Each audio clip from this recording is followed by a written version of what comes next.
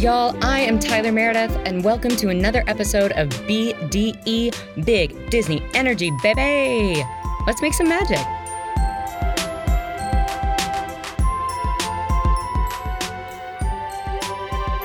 Y'all, thank you for joining me on another episode of BDE, Big Disney Energy. I'm so excited you're here today. And honestly, I cannot even begin to describe my excitement for the guest who has joined me here today and has taken the time out of her super busy schedule to join me. This guest and I have known each other since I was 14. I won't tell you how many years that is, but it's a lot. And I always like to say that in our lives, we have a Michael Jordan. Like everyone is someone's Michael Jordan. You are someone's Michael Jordan. And this human being has been my Michael Jordan for, okay, I'll say it, the past almost 20 years. She is an unbelievable actor, an incredible improviser. She is on Team Wild Horses and ASCAT. She has some incredible upcoming Zoom shows. Please check her out. She has probably guest starred in every television show you've ever seen and is in every commercial you've ever seen because that's how she fucking rolls. The one and only Mary Holland. Wow, what an intro. I'm honored. Oh my God. I'm sweating. I'm so excited. I'm so wet. That means so much to me. Oh my gosh. I'm so glad. I can't believe, I love that you're like, I'll say it, 20 years. Oh my God. That is so, it's nuts, isn't it? It is. Yes. 20 years at Interlochen. Wow. Well, since Interlochen, and then also in college. That's right. Yes.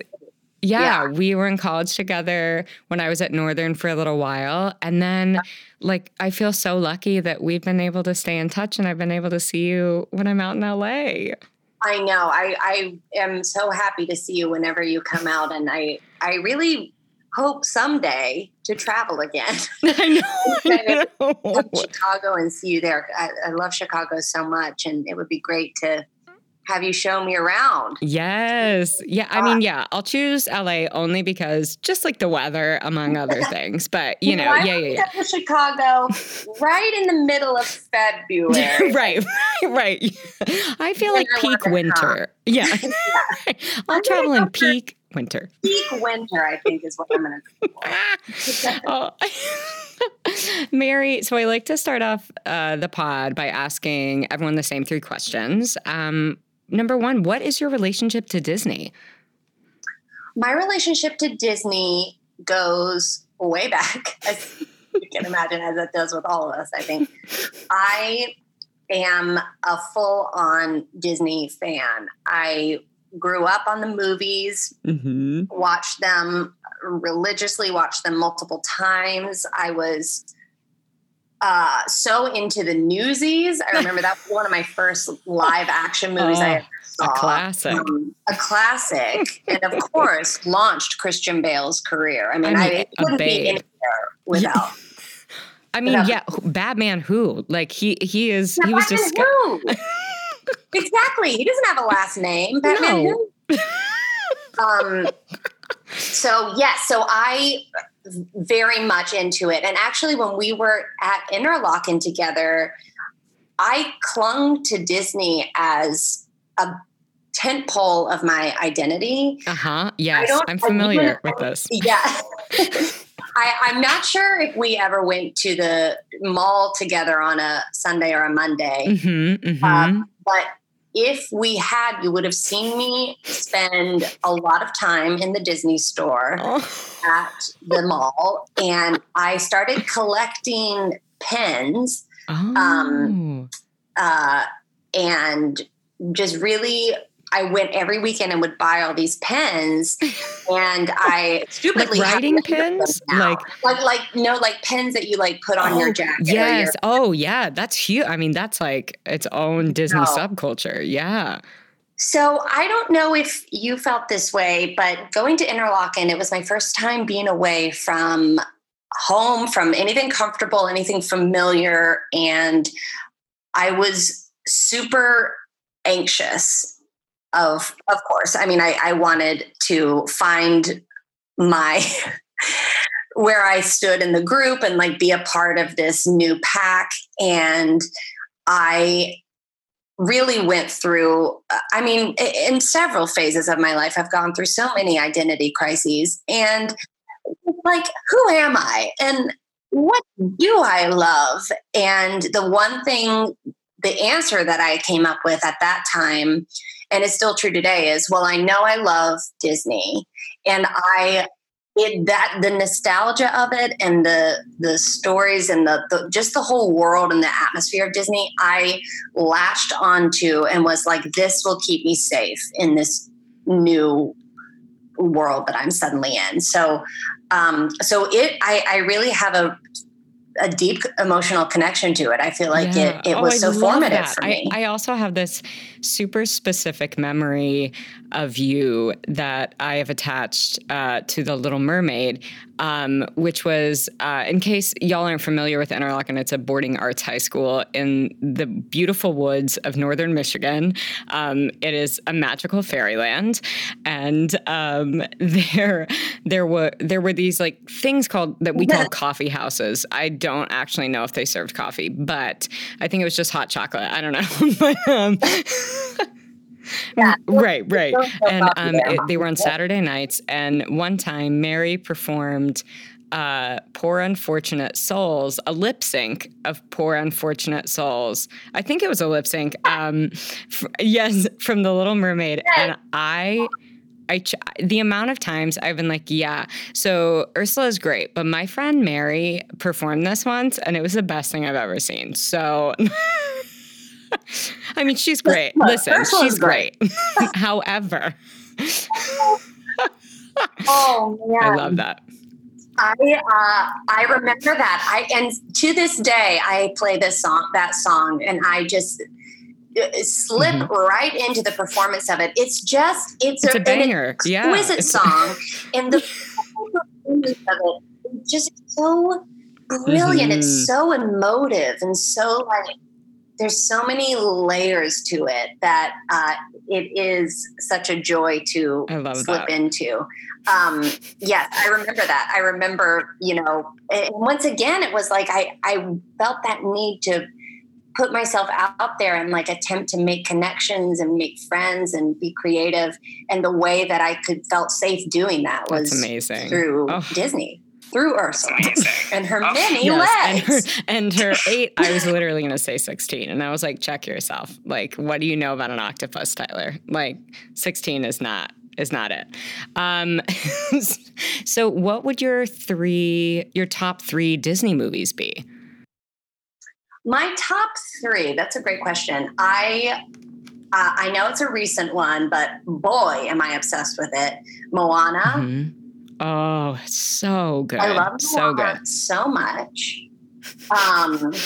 Another favorite, Hercules. Oh, so good. A classic. Mm-hmm. I mean, I'm really, there are a few that I'm not a fan of, but these are the ones that stick out to me as like my sister and I, Hercules is really special to us, and a lot of inside jokes come from that. Great. So that sort of sticks out to me. And Moana, I just fell head over heels for. And really, I'm thinking like earlier, another one I loved, oh my gosh, was Robin Hood was the fox. Yes. So many good voice actors in that. Like those, and great music, and the music is so good. And in Hercules and Moana, like both of those scores are just amazing. Yeah. Oh yeah, for sure. Because that is such a huge aspect of Disney movies. You don't think of them as musicals necessarily, but the music is such an important part of it. It's its own character in the story and in the experience. Yeah. Well, if you could be one Disney character, who would you be? I know. It's really tough. It's a mean question. It's so mean. And you know what? I didn't think that this was going to be a gotcha show, but here it is. You're putting me right on the spot. This is going to go out to millions of people. And now everyone's millions. Let me think. I mean, I think that the answer to that question would be different, of course, at different times. I feel like 15, 16, all I wanted, I was desperate to be Ariel. I was desperate to be Aurora. I wanted to be so beautiful and same. Pretty. Show me a human who didn't, who was 15 or 16 who wasn't like, I'm a princess. I need to be a princess, you know? That's what I gotta be. Yeah. So, but I feel like in my age, as I get older, I am very drawn to Cruella de Vil. I'm drawn to, Ursula, of course. I'm drawn to, who is that character? I think this was a Disney movie. I remember seeing this movie when I was so young, but there's I don't remember which one it is, but there is a character. I feel like there's a crocodile involved. There's a lady who has kind of yes, Madame Medusa in The Rescuers. That's it. I can't believe you got it from my zero hits. I feel but then I was picturing you as her, and I was like, well, Mary could only mean this character. She would be amazing. Like, she should be cast as her. Like, that is the live action. God bless. But yeah, those, I think, you know, of course, multi-layered characters, and the villains are the most multi-layered. Like, absolutely, they're complicated, and they have a reason for being the way they are, and I think there's a lot to dive into there. Yeah, I felt like I was definitely in a place of Belle for a very long time. She's amazing because she's amazing, a strong woman, and And then when Anna came out, when Frozen happened, I was like, oh, that is me. I am she. Yes. Like I was like, we are the same person. I could see it. Oh my gosh, totally. However, I do feel like, in my heart of hearts, like, I would always say Madame Mim, who I think is the best villain of all time from Sword in the Stone. Like, I love a classic villain because they're so layered and cool. Layered and cool. And I love that. Also, as you get older, you have a better understanding of how complicated life is, and how there's good and bad in all of us, and in yourself. You have to like wrestle with those dueling aspects of yourself. So it makes sense that, you know, you have more empathy for the people who are. Of course. Yeah. Yeah. Not like Frollo and Hunchback so much, but like everyone else pretty much I'm on board with. But he's trash. Complete garbage, and everyone knows. But everyone I can see their side. Same. You know? Same. Me too. Oh, yeah. I am so excited. This is, I think, the first Pixar movie that I've gotten to do, which I'm super, super excited about. I'm so glad you chose Inside Out, which I can't believe came out 5 years ago. I thought it was like, I was like, it had to have been like 10, but I can't believe it was only 5 years ago. That is really shocking. It does feel like it should be longer, but I remember exactly where I was when I saw this movie. Really? Yeah, it was kind of a special time. I had gotten cast in the first movie that I've ever done, and that was Mike and Dave Need Wedding Dates, and we were shooting. Yes, so good. It's so good. Oh, God bless you. I simply can't watch it. I really didn't understand how big my performance was until I saw it on the screen. So it's so funny. Everybody's so great in it, but I really cringe at myself. But please go check it out. It was a party from start to finish. I mean, it was so magical, and we were shooting in Hawaii in this resort on the North Shore of Oahu, which is it's the only resort for miles. Like it's that Wow. area of Oahu is the locals there really are anti-development, which is great. They're really, That's awesome. Yeah. Preserving a lot of what has been there for ages. So, so we were also, I didn't have a car. Me and Alice Wetterland and Sam Richardson, we got very close up there and none of us had cars. So we were just at this hotel all day, every day and bonded so much. It was like this surreal experience and just such a great time. And then one day we got a ride with one of the other actors and we all got shrimp. We all went to this like shrimp stand. And classic. Yeah. We just got a ride. We got some shrimps. We got some shrimps, and then we went to the only movie theater that's up there. In my memory, there's just one, like a 3-screen movie theater or something. And we saw Inside Out. Inside Out. And, we are both Southern. It's that's probably what it is. It's just in our, it's in there. It comes out every once in a while. Everyone relax. Every now and then it will come out. Okay. So I was watching, I remember I was sitting next to Sam, in between Sam and Alice when I was watching, and the opening short film of Inside Out is I Lava You. I don't know if you remember that short. Oh my God. That takes place in an island like Hawaii. And I just like, it meant so much to me. It was like the perfect gateway into this movie because it captured the feeling that I had of this being in this paradise and it, being with people who I love so much and new friendship starting and then to launch into Inside Out. It just was a very powerful cinematic experience. Lots of crying.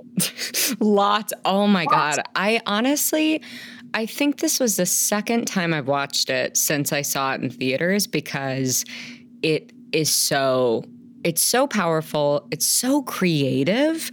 And of course, I mean, I would argue I'm similar. Like there are very few Disney movies I dislike, even fewer probably Pixar movies that I dislike. Right. And of course, all Pixar movies I feel like are so creative and so interesting, but there's something about this that takes a subject that is so complicated and it's able to communicate it in simple enough ways that a literal child can understand it, but it is just so it affects them, but it is so moving for adults. Yes.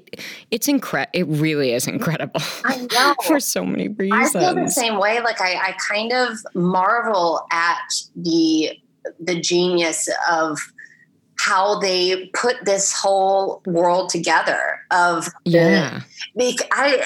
remember the first time I went to Disney World, there was a ride. I was a toddler, but I have a memory of a ride where you're like in the brain of a kid and you're like, it's in a theater or something. And there's like live actors who are like pretending like they're operating. You're like in the or whatever. Was it like Honey, I Shrunk the Kids or something? I feel like it was kind of branded. It was like it could have been that, but I don't totally remember, but I remember like you look at these two screens that are supposed to be the eyes, and so this is an area that I'm sure they've dabbled in before as like how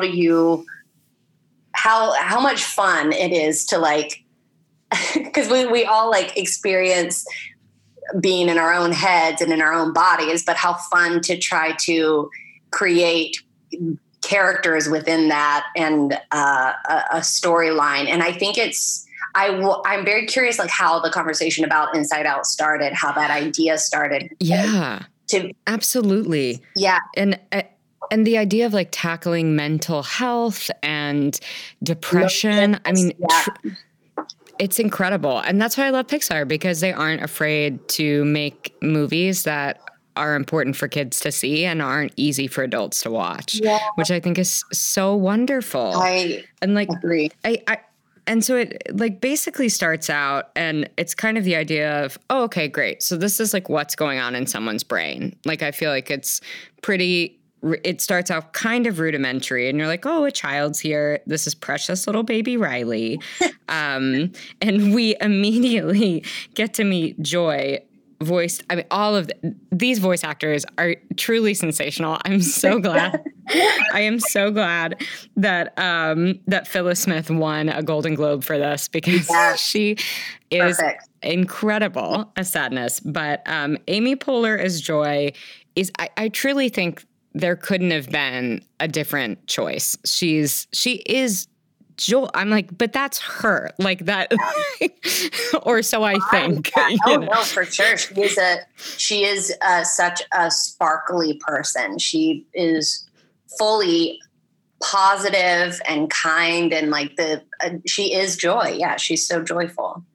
And did she work at UCB, or she was on one of the teams at UCB for a while? She's one of the founders of UCB. The founders. Yeah. Okay. So there's four of them. Casual. Yeah, really chill. Four of them, and they started the theater in New York, and then it expanded to LA, and that's where the four live now. She still does shows, and that's awesome. Very much involved in the community. So she's great. Everybody loves her so much. That's so cool. Yeah. Yeah. And so we meet Joy, and then we're kind of, as this is unfolding, learning how memories are kept in kind of these like pensive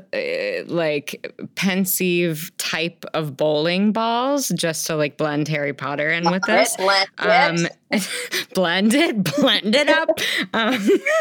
And then we learn like, okay, great. The brain is headquarters. So, which is so true. Yeah. But we get to meet anger, we get to meet joy and disgust and fear and sadness, and learn that the memories are kind of stored essentially like bowling balls, and that we have these core memories that get stored in a little circular device. And those represent our most important times in our life. And each one powers a different island or part of someone's personality. And that was the first 10 minutes. But they present it in such a way where it's so not complicated. You just, you understand right away what's happening. The bowling balls are tinted with the colors of every emotion has a color associated with it. So that I think really helps make it easy to understand. Like, okay, if something's yellow, that means happy. If something's blue, that means sad. So the bowling balls are tinted with all those colors, and you start to understand like, oh, okay. And of course it works like this. Our memories make up who we are. Like our experiences define what our personality becomes. So yeah, it's so brilliant. I think the idea of having core memories then power these separate islands is real. I would never think of that. And I know my instinct of how that came to be is that they want Joy to go on an adventure. They want her to have an arc, learn something, go on this journey. And the best way to do that is to give her a physical place to go. So how can we expand this idea of core memories, then forming part of your personalities, and also make it a physical place that Joy has to get to and gets into scuffs in. Yeah. Right. Right. Yeah. And we also learned that, so at the end of the day, the memories are sent down to long-term, or in basically to each island that they belong to. So that's powering the island essentially is their power source. And again, I think that's it's so smart. It's so clever. It's so succinct. And then I remember watching it and being like, well, yeah, that's probably my brain. I'm sure, why don't brains work like this? Right. Why, this makes so much sense. This must be it. This is it. This is the answer. This is it. and of course, immediately nothing goes as planned. Naturally. And sweet Riley has to move to San Francisco and into a house she doesn't like, and everything kind of goes awry from there. Right. Yeah. And I do love how Riley is technically, I mean, I was having this discussion with my husband, Jeff, and he was like, well, obviously joy is the protagonist. Like joy and sadness are the protagonists. And I was like, well, yeah, but Riley is technically the lead, but you hear her voice through her emotions, like through Headquarters, which I think is so interesting. Like she doesn't actually speak that much by herself. No, I mean, she's sort of, she's almost like a puppet for these emotions. Like, they fight over who gets to control her, and then whoever does get, like, it almost comes off as them controlling her versus her controlling them. But then they're all a part of her, so nobody's really controlling anybody. but then it's super philosophical, I guess. No, I love that. Yeah, I thought so too. I was like, wait, so who is in control? And then I was like, Tyler, who's in control? Like, I don't know. It's me. I'm in control. Right. Yeah, and I think it's actually a really apt metaphor, because especially as you start to go into adolescence, your emotions do feel out of your control. They sort of, it fits. Like there's no, you don't have any systems in place internally to regulate what you're feeling and how you express it. You're just kind of getting hit with these emotions, and they take over your actions. Right. Yeah. And immediately we meet Joy, played by Amy Poehler, who we said sadness, Phyllis Smith, fear, Bill Hader, disgust, Mindy Kaling, anger, Lewis Black. Dad is Kyle MacLachlan, aka Twin Peaks, and Trey McDougal from Sex and the City, which I was shook to rediscover, and fucking Diane Lane as the mom. Like, this cast is bananas. It is bananas. No, it's crazy. I don't think it's so well cast. Right. This is fake. And I love how each of the emotions are, the way they're animated, how they're kind of pixelated. Like they look a little blurry. They kind of glow. And I don't remember noticing that before. I thought that was super interesting. Almost look felt like yes. They've got like a real texture to them that makes them seem almost, Muppety in a way. Right. I always want something to seem Muppety in anything I watch. Yeah, like sure. Always.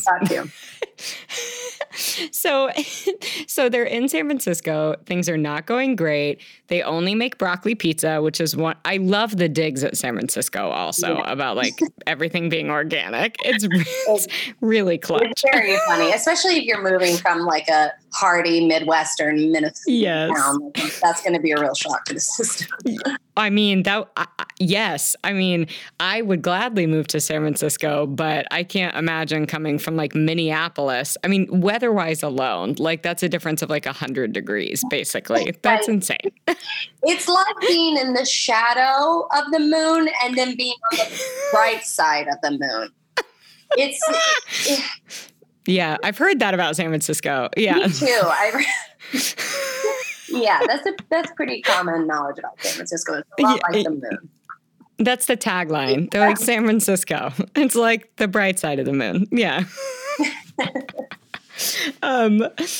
So sadness, back at Headquarters, she keeps wanting to touch the memories, but if she touches them, then they turn blue, they turn into a sad memory, and she can't change them back, which Joy seems to have like a pretty big problem with, which I guess makes sense. I mean, I have so many thoughts at the continuation of this relationship, but at the beginning, I was like, but why is it a problem? That's what I always, like, it stresses me out that she's going to touch them, but then as an adult, I'm like, but why is it a problem? Why can't she touch them? Well, I think that's part of the arc that they set up for Joy's character, which is she's always been in the driver's seat. She's never had to let go of control. Like she's always been the one calling the shots. And sure, the others can like jump in here and there, but she knows about all of it and she's the one deciding it.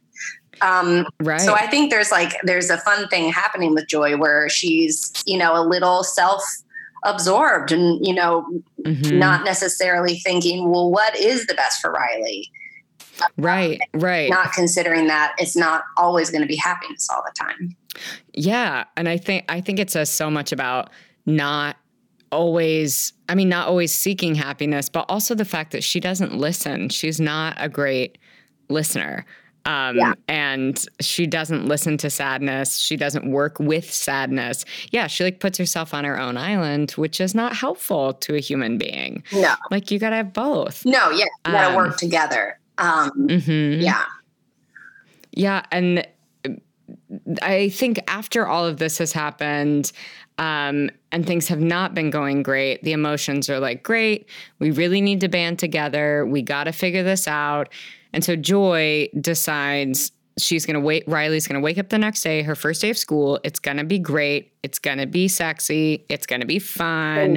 We're going to make it a great day. Yeah. It's going to be great. Right. It's going to be great. And so Joy wakes everybody up and she's like, sadness, you stay in your circle of sadness. And you can't leave, which is really extreme. But I was like, well, how many times do we as adults say, do we isolate sadness and say, no, you got to stay over there because I can't deal with you right now? Yeah. Yeah. It's not your time. I'll get to you when it's time, but it's not your time right now. Right. We do get one of my favorite lines from Disgust when she is put in charge of basically making her look cool on the first day. And she says, I'll make Riley look so good that the other kids will look at their own outfits and barf, which I feel great about that. That's how good I want to look. I want you to look at your own outfit and throw up at it. Yeah, barf. Such a good word. I've been on the receiving end of it. I've barfed on myself so much. It's, Yes. So, and unfortunately, sadness does touch another memory. Shit gets super fucked up, and now she has created a sad core memory. And Joy is trying to save it, but then just the first in a long set of farcical mishaps, she gets sucked up one of the tubes that goes to, is that the long-term memory? Long-term, yes, yeah, to the long-term memory. And that's where all the islands of personalities are. And now basically Riley on her first day is without joy and without sadness. So she's only operating out of fear, anger, and disgust, which is a strong combo on a first day of school that you've never been to. Yeah, for sure. And what I think is interesting too is all the other emotions are desperate to get Joy back because they're not used to being in the driver's seat. Right. Anger's super reckless. He's crazy. They even try to emulate Joy. They're like, that wasn't like Joy at all, So we really look to her as a leader. I think it's just so smart how all these emotions have their own arcs. They all have to realize that they are as important as Joy, and it's about sharing, sharing the controls. Yeah. And how they all make up a human being. Yeah. And have just as much import, but they have been told probably by Joy, or they feel like that she is the most important. Joy is, she's a narcissist. She's a narcissist. Yeah, she is.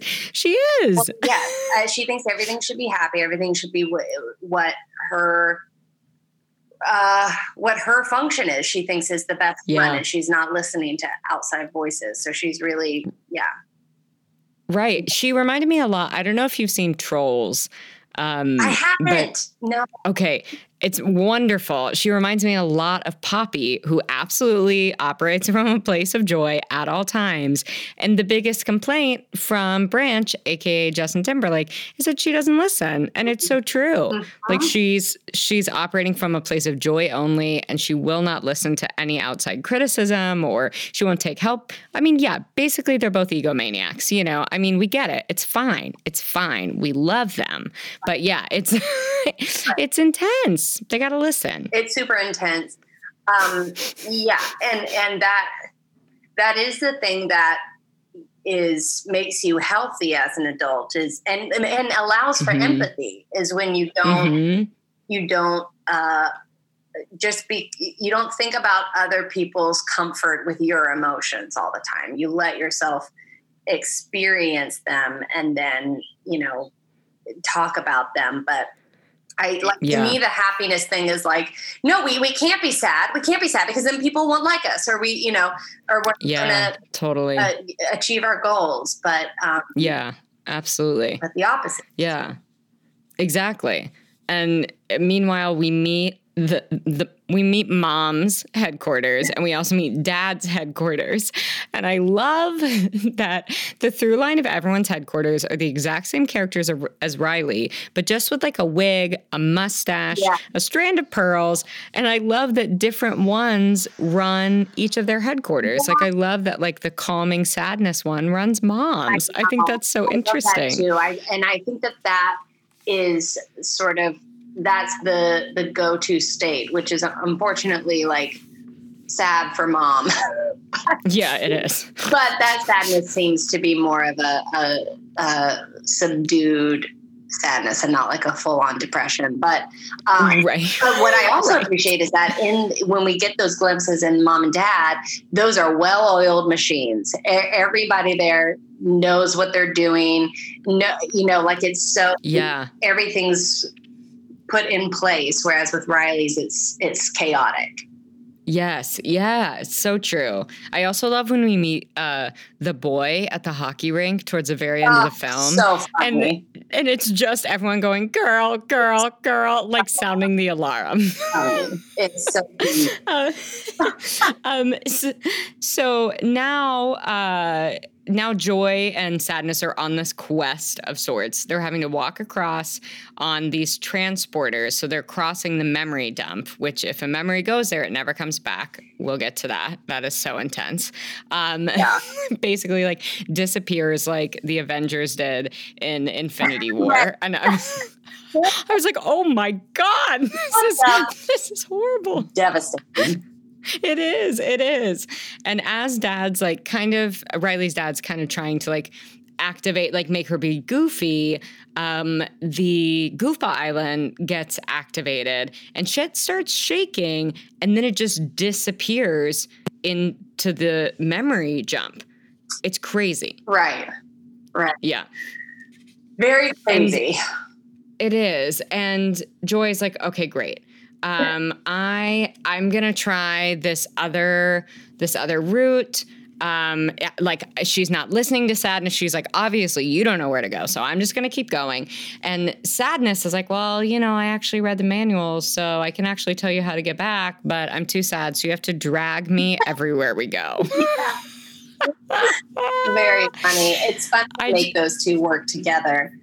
Yes. And when they run into the long-term memory workers, the ones who vacuum up the memories they don't think she needs anymore, it's so brilliant.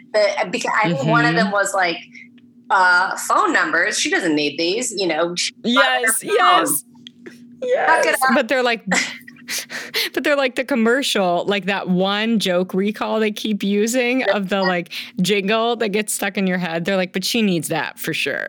Yeah, and that they just send it up to headquarters as a joke. Yes, it's so good. I love those mine workers, all of them. I love that they all look like little jelly beans. Yes, little tiny jelly beans. Yeah, like I just love to think about animators being like, yeah, whatever, let's just do whatever the fuck, or that someone was like, you can do whatever the fuck you want with these, like who? And that is run like they're wearing construction hats, like it's sort of run like a factory. Yes, it really is. Yes. And Riley, then we lose Friendship Island not too far long after that when she's chatting with a friend over, well, we'll call it Zoom at this point in our lives, but chatting with a friend on FaceTime, gets upset, and then Friendship Island disappears. And so now shit's getting raucous. It's getting dangerous. Yeah. Dire. Friendship Island it's getting dire. It goes down into the dump. The dump. Yeah, I think I called it the jump. I definitely meant to say the word dump. Yeah. Jump. The memory jump sounds exciting, but yeah, memory jump sounds fun. Yeah, and so now we're back in long term with Sadness and Joy, and we meet Bing Bong, Riley's old imaginary friend, who I love that he describes himself as being made of like mostly cotton candy, part dolphin, part cat, and then when he cries candy. I identify with him so much. I love him so much. So cute. And he's like just collecting memories. He like doesn't really have a function anymore, but he's still there. He's still like living in her memory and you know, wants to be relevant with her again. Yes. Yeah. It's so, so lovely. And he's like, hey, we can just take the train of thought. I love it. So creative. We can just take the train of thought of to Imagination Land. And Joy is like, okay, great. We got to get her happiness. So I'm just going to follow this shortcut that Bing Bong suggested, even though Sadness is like, that's abstract memory, or abstract thought. Like shit can get really weird. And they go in and the Jelly Bean workers have activated it and they all turn into Picasso characters. It's so funny. It's such a great way to just dip a toe into the other aspects of thinking. Yes. Your brain, like it's abstract, having all turn into lines and like then just indeterminate shapes and then ideas. Like it's a really, really fun way to explore that. It is. And I love that they come out the other end. They do miss the train. They come out as literal, like genius. Right. Yeah. Train of thought. So good. They miss the train of thought and they basically come out of abstract thought like pool noodles. Like they all are pool noodles. And I'm like, again, what animator was like, we've got it. We'll go Picasso and then we're going to go full pool noodle, you know? Full pool noodle, inchworm, just lines. Yeah, just lines. And then my favorite, they get to Imagination Land, which has a French fry forest. Incredible. The best. Yeah, and they're basically just following sweet little Bing Bong, old-timey hobo, so nice, made out of cotton candy. Yeah. And they're going on this journey while Riley is trying out for the hockey team because her hockey, oh my gosh, I sound like a Midwesterner, when her mom has convinced her to, despite her being in quite the foul mood because, of course, she doesn't have joy or sadness right now. And Fear is trying to help her out with a hockey memory, but he puts it into the core memory holder, but then the core memory holder spits it back out and he keeps trying to put more in and they keep spitting everything back out and shit gets crazy up at headquarters. Yeah. It does get crazy. And they're really losing control here. Yes. Yeah. Shit is literally spinning out of control. And in Imagination Land, Bing Bong notices how things are being torn down, which I thought was such an interesting metaphor. Yeah. To losing, Riley losing that, that amazing level of imagination that we all have as kids. And if, you're lucky enough to continue to hold on to most of it as an adult, which I feel like you absolutely have, like we're so lucky to be able to have that. But like the castle gets busted down and it just dissolves into glitter, which I really love. Oh, I know. Well, that is the thing about adolescence where you're like, you go from that very imagination-filled childhood part, and then you have to get away from it to grow up a bit. Mm-hmm. And then as an adult, like you were saying, like if you're mindful and fortunate, you're able to recapture and rebuild some of that. Right. Exactly. And Bing Bong he's very upset because his rocket is getting thrown into the dumpster or the memory dump. And he starts crying and Sadness comforts him and it makes him feel better, which takes Joy back. Like she's so taken aback by that. Yeah. And what I love, it's going to make me cry. I know. I get so emotional talking about this movie. So emotional. I love what Sadness does, which is she doesn't try to, even though she's like, of course, isn't Joy, she doesn't try to fix it. All she does is like, listen and say, that is sad. Oh, I know. I'm sorry. I know. How did you do this to me? I'm so sorry. Yeah, it's that moment to me, the idea that sadness and that crying, like the import of that and the import of feeling it and truly feeling it. I think what an incredible lesson to give to children and adults. Yeah. Yes, to understand that it's okay to cry and actually you'll probably feel better once you do. Right. And this is really kind of the moment that to me, I was like, oh yeah, Joy is not listening to Sadness, which I definitely identify with as an adult. Like I love to operate from a place of joy, and sometimes I'm not super receptive to my sadness. And so of course I'm watching this, I'm like, I am psychoanalyzing myself in a totally different way than I did 20 minutes ago. Wow. I mean, I think that is part of the fun of it too, is that you start to imagine, well, what do my headquarters look like? Who's running the show there, and what are my personality islands? It's really fun. Yeah, it really is. And Anger at this point, back at headquarters, he has decided that we should go back to Minnesota. He's like, we're going to run away. And he gives her the light bulb idea. Right. Yeah, a super rash decision. They are on the train of thought now, luckily, Joy and Sadness. But it ends because Riley goes to sleep, which I love because the train of thought cannot continue. No, everybody just stops what they're doing and goes home. It's very... Yes, yeah. They instead, since they realize, Joy is like, we have to wake her up. She needs Joy. She needs me. So then they just kind of turn to their right and they come upon Dream Studios. Oh, so brilliant. So brilliant, which looks so similar to the Disney lot and the Pixar lot. Like so many amazing Easter eggs. It's so cute.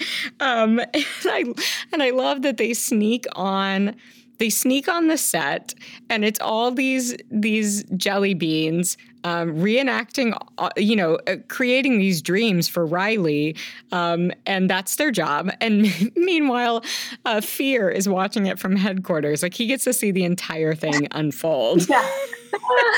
Yes, he's like sort of critiquing it from the couch, like, boo, pick a plot line. It's so right. Yes, yeah. He's like, she's a terrible actor. Yeah. So good. And Joy is like, okay, great. Here's this great idea. We're going to dress up as a dog and then we'll bark and it'll wake her up, And Sadness is like, I really think we should scare her. Like, this is what we should do. We should scare her. And she doesn't listen. And they're connected in this dog suit and it gets ripped apart. So it looks like the inside of this dog is running around, and it's absolutely terrifying. And I feel like Fear is like completely traumatized at this point, forever, basically. Yeah.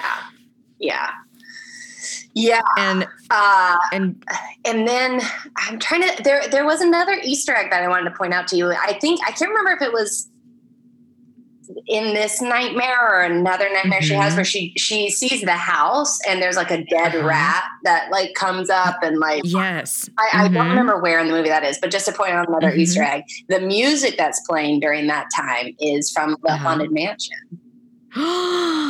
Oh my God. I can't wait to go find that. Oh, that's such a good one. For it, you'll definitely hear it.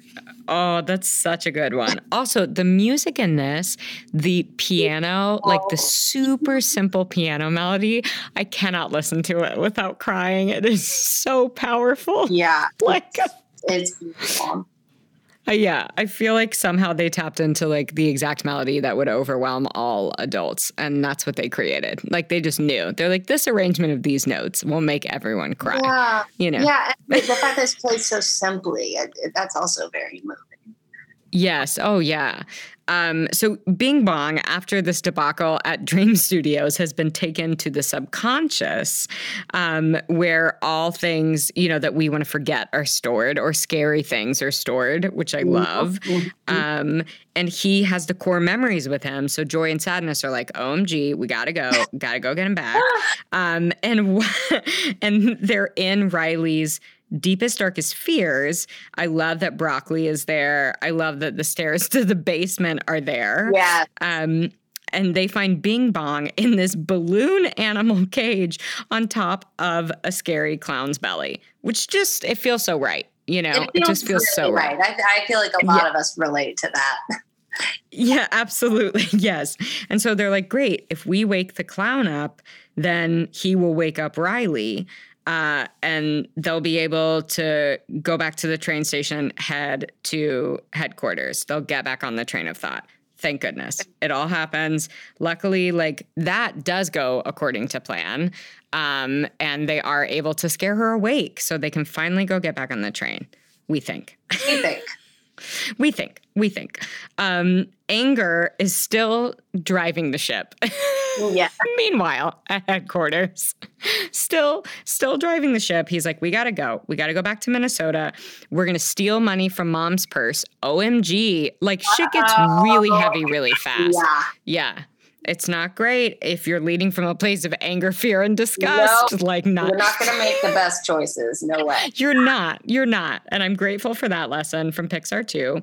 And as this happens, as she steals the money to get the bus ticket, the Honesty Island collapses. So sad. And at that moment, so does the train of thought that joy and sadness are on. And so at this point, they're like, great, okay. We got to get to Family Island. We have to protect this. But as all of this is happening, the long-term memory walls are collapsing. And Joy then makes a really ballsy, harsh decision and is like, listen, I have to jump into this tube, basically a bank teller tube, and head back to headquarters. And she makes the decision to leave sadness. But of course, because karma and Disney and Pixar, if you make a selfish decision, they're like, this isn't going to work. Yeah. So the tube breaks and she falls into the memory dump. Yes. Yeah. And she falls down there with Bing Bong, right? Yes. Yeah. And at this point, it gets very scary. We are in a full state of Avengers Infinity War. It is very dark. It is bleak. Literally, it is dark. It is so dark and sad down there. Oh, so dark. All the bowling balls have no light. It's just completely, you become nothing.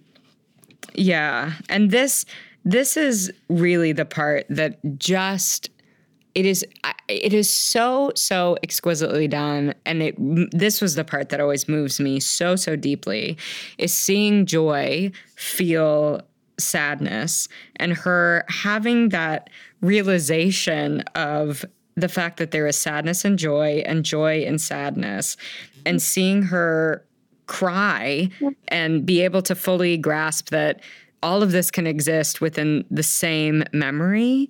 And also, I feel like she has this massive character realization. And she's literally at rock bottom. Yeah. Yeah. Oh, I love that. Oh, my God. Yes, it's so true. It's so true. And I love that at that moment, she realizes that sadness is useful and it's important. And again, oh my God, it makes me so emotional. The idea that, these incredible animators and storytellers are taking the time to teach children and adults this lesson is so profound. I feel like I got so much out of it. I'm not even, it's so digestible, of course, for people of any age, but I really was like, oh, wow. They explained emotions in a way that really made me feel better about mine and better about having some that aren't always bright or happy. Yes. Yeah. It's so beautiful. And then they have the idea to sing for Bing Bong's rocket. And it's not working. They keep almost getting there. They're singing to propel the rocket, which uses like rainbow fuel, of course, which is the sweetest thing in the world.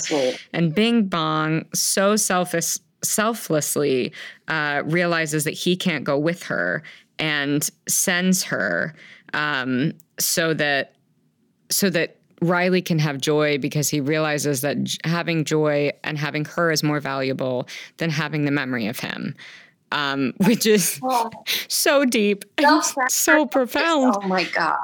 So deep. Mm-hmm. Yeah. And then we get my other favorite quote, which is "Take her to the moon for me," which forget it. Destroys my soul. Their eyes cried like I hadn't cried in so long. I was bawling. Yeah, me too. Yeah, there was something so. They really got me. I know. And meanwhile, then Riley's still running away. So it's like I'm sobbing. My anxiety is so high at this point. Yeah.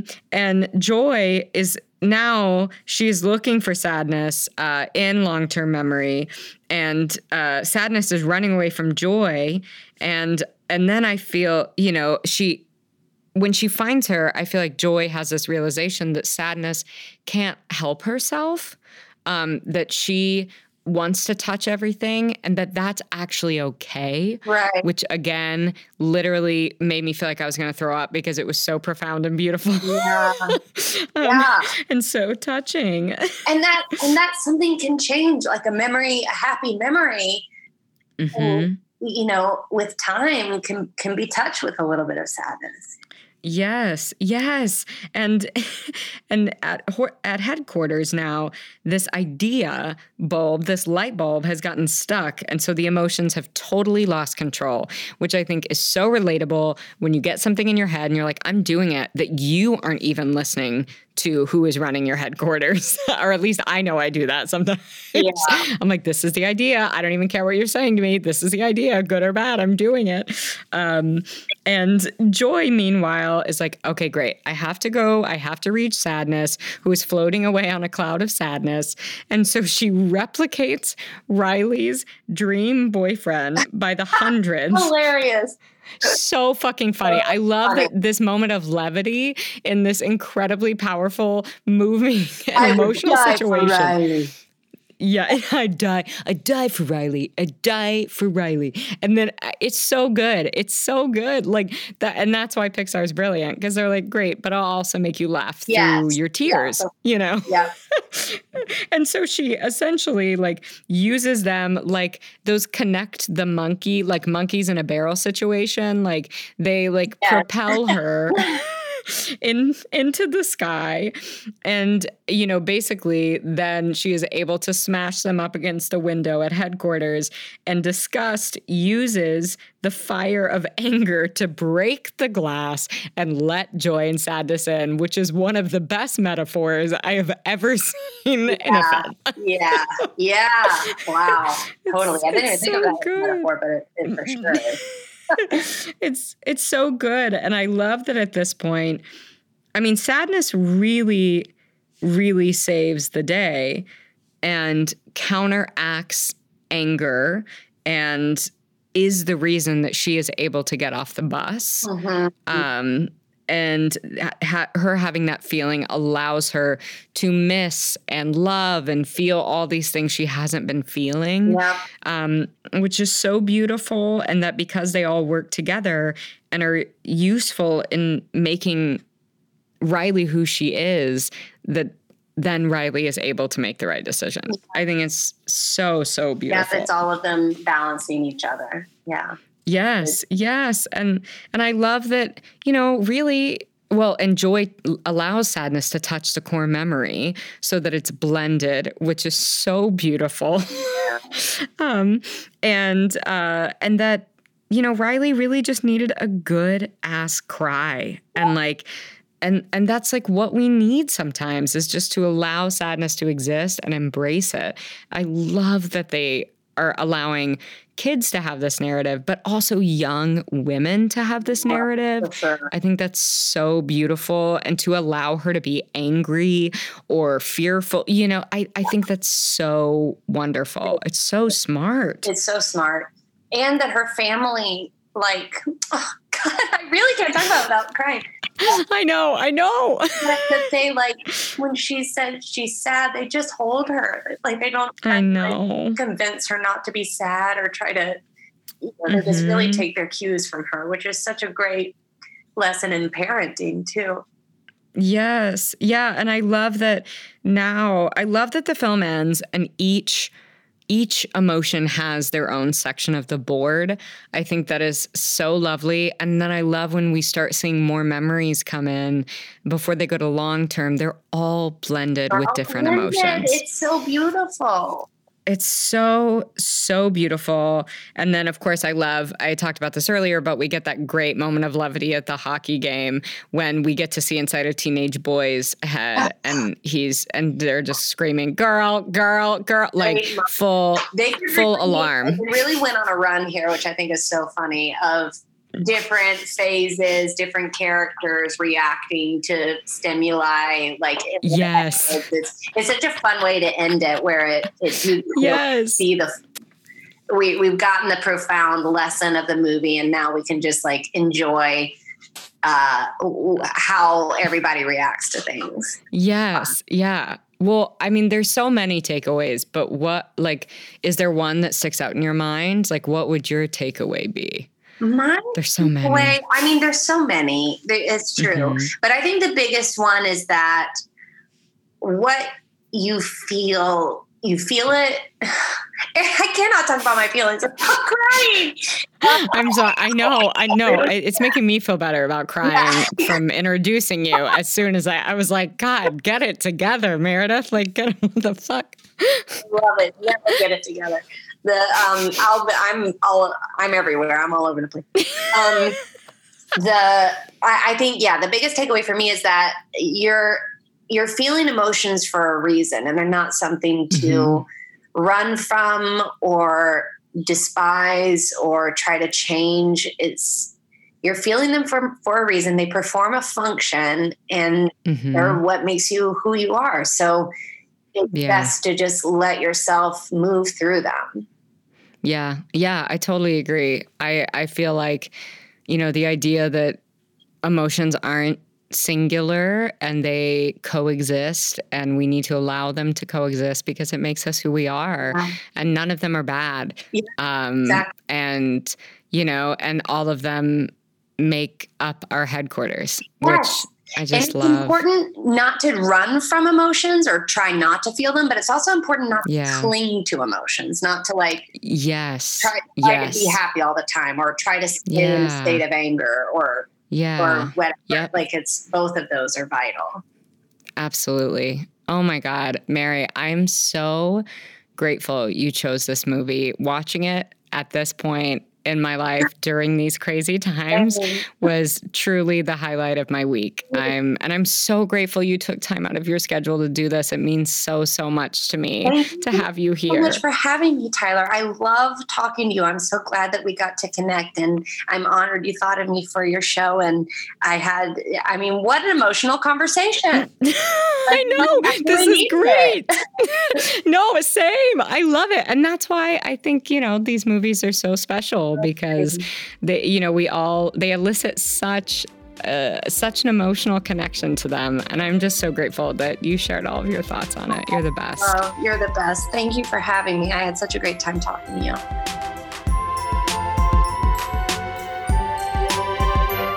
Thank you for joining me for another episode of BDE, Big Disney Energy. We'll see you real soon.